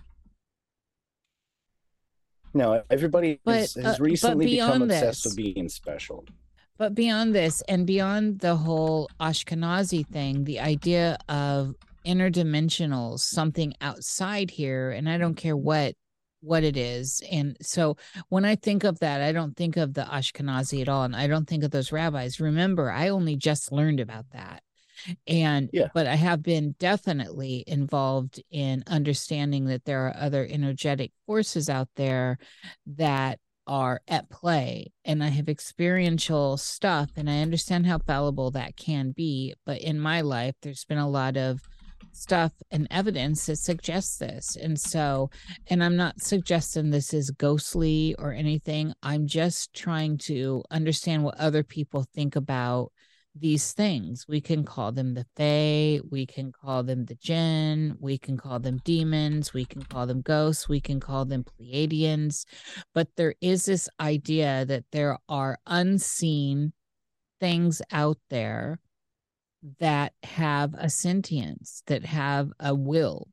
And even if it's a collective will, like a hive mind will, etc., and that does play into a lot of the stories we see through fiction. Certainly. And all that. What do you think about these ideas is what I'm asking. And none of that means that they're not part of this realm. Just we just don't have visibility. We just can't perceive them. That's the thing. But and so perception's a big deal here, but it's still this big question of the things we can't perceive, but we may feel the effects of. Right. So that actually, okay, first off, this whole idea should make you feel excited. Like, even if you can't perceive it, just the idea that it exists is such a wonderful thing, because the world would be dead without things like that. If you tell me that there's no God, there's no creation, there's no fairy fae people, there are no feather-headed ninny-muggins, then what is this world? Me acquiring things until I die?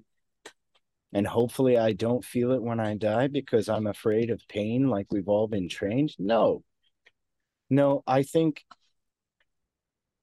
that what's the best way to say it? Tom Waits said it best. Everything you can think of is true. And yes, we actually, the more we learn, thank you, science, the more that we learn to be true. We know that some plants are capable of visible mimicry, which means a vine can climb up the stem of a tree and make itself look like one of the limbs of that tree. Now, this could be a pheromone thing, except it isn't. The vine also does it with plastic trees. And so something is allowing this vine to perceive outside of it. Every single plant and every single bit of flora in the world gives off a microscopic EMF cry. And in the presence of some, when you walk into the woods and you get that good feeling, you're inundated with overlapping EMF fields from living things. Bioelectric signatures are actually affecting your brain. It's a morphic field. Yes. The morphic field even leads as far back in time under a new name, or under an old name, called telegony. The story of Rama and Ravana, yes, where the wife was taken, and when she was returned to Rama, they actually had to test her before they allowed her to have his child, because they didn't want the child to be the spiritual son of his adversary who took her, thanks to the morphic resonance of being around someone. So these things they're not even woo anymore. Oh. Well, they never really were to me, but they weren't. But now it's coming back, and now we're pretending like it wasn't that the whole time. People that get excited about things like morphic resonance or telegony, people that understand electromagnetic radiation and solar wind and muon spread, things like that, can still scoff at old stories that are making more and more sense the more we understand today. Yes. That is cognitive dissonance. It's like trying to tell a mask wearer that it doesn't work. Yeah. Oh my goodness. This has been a really, really great conversation tonight, Nathan. I've very much enjoyed all of this and the pondering and the wandering and all of it. And of course, so much of this is what's so funny about all this is how dangerous right now it is to talk about some of this stuff. It's absolutely absurd, but these are the kinds of conversations I grew up having and continue to want to have. And this is the stuff that pushes us forward collectively by just questioning and talking and listening to each other and pushing out hypotheses and, what ifs and going down little veins of curiosity. Yeah. And I think that a lot of times people get shouted down or dismissed immediately. And how can you dismiss a person unless you've seen something they've seen? There are entire conversations you can't have with people because they haven't even been exposed to the same ideas that you have, which is... And that's increasing, by the way. It is increasing. And so it has to be a willful effort on all of our parts to listen and say, let's have a part 2 later, because I want to find out what you're talking about before I shout it down or call you dumb. Because I might feel dumb on the second time. I never mind feeling dumb. I don't. And you know why? Because that's inspired me to go further. And like I said, with some of the stuff we talked about tonight, there are things I've gone my whole life I didn't even know that I've just discovered that are out there that have been absolutely not obscured, that, different people are talking about. It's, again, a language barrier sometimes. And here we are trying to piece these things together. We're trying to look at the puzzle. And I think we have the ability where we are now more than ever to really scrutinize a lot of information because of some of the tools we have now. If we can remember not to be lazy, I would agree with you.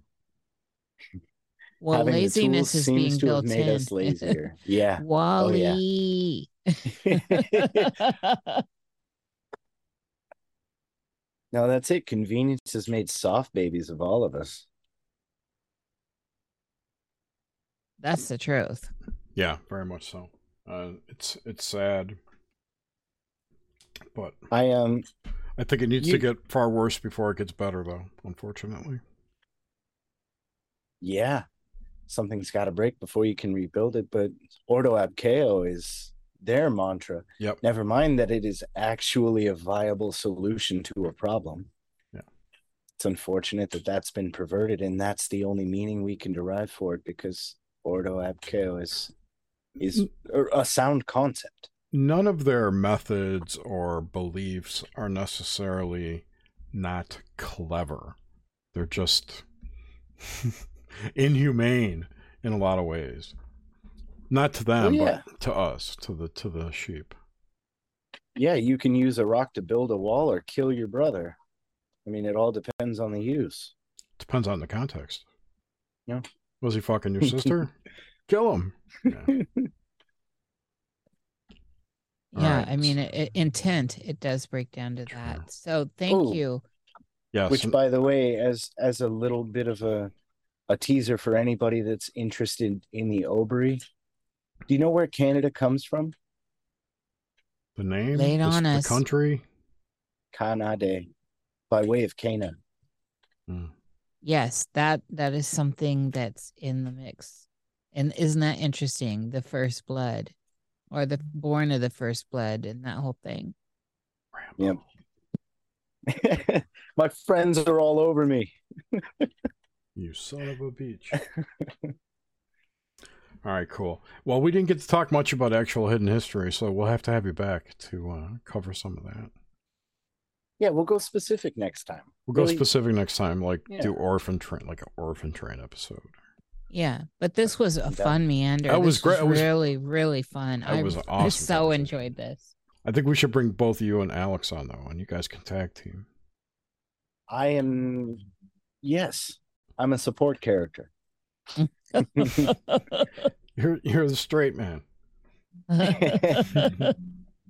All right. See, he tells the jokes, I sing the songs, and get the girl. Oh, okay. There you go. Well, thank you everyone for listening. This has been wonderful. Thank you, Nathan, so much. Do you have any place anyone can find you? I know you don't really not big on social media. I'm not, but if you want to know what I'm talking about, anytime I speak, obryproject.org. The project is spelled with a K. Stolenhistory.net. And if you have a mind for ancient holistic sciences, especially where the body is concerned, stolenmedicine.net is the new offshoot, and it's gotten a lot of traffic lately. It's worth checking out. Cool. I will put that into the show notes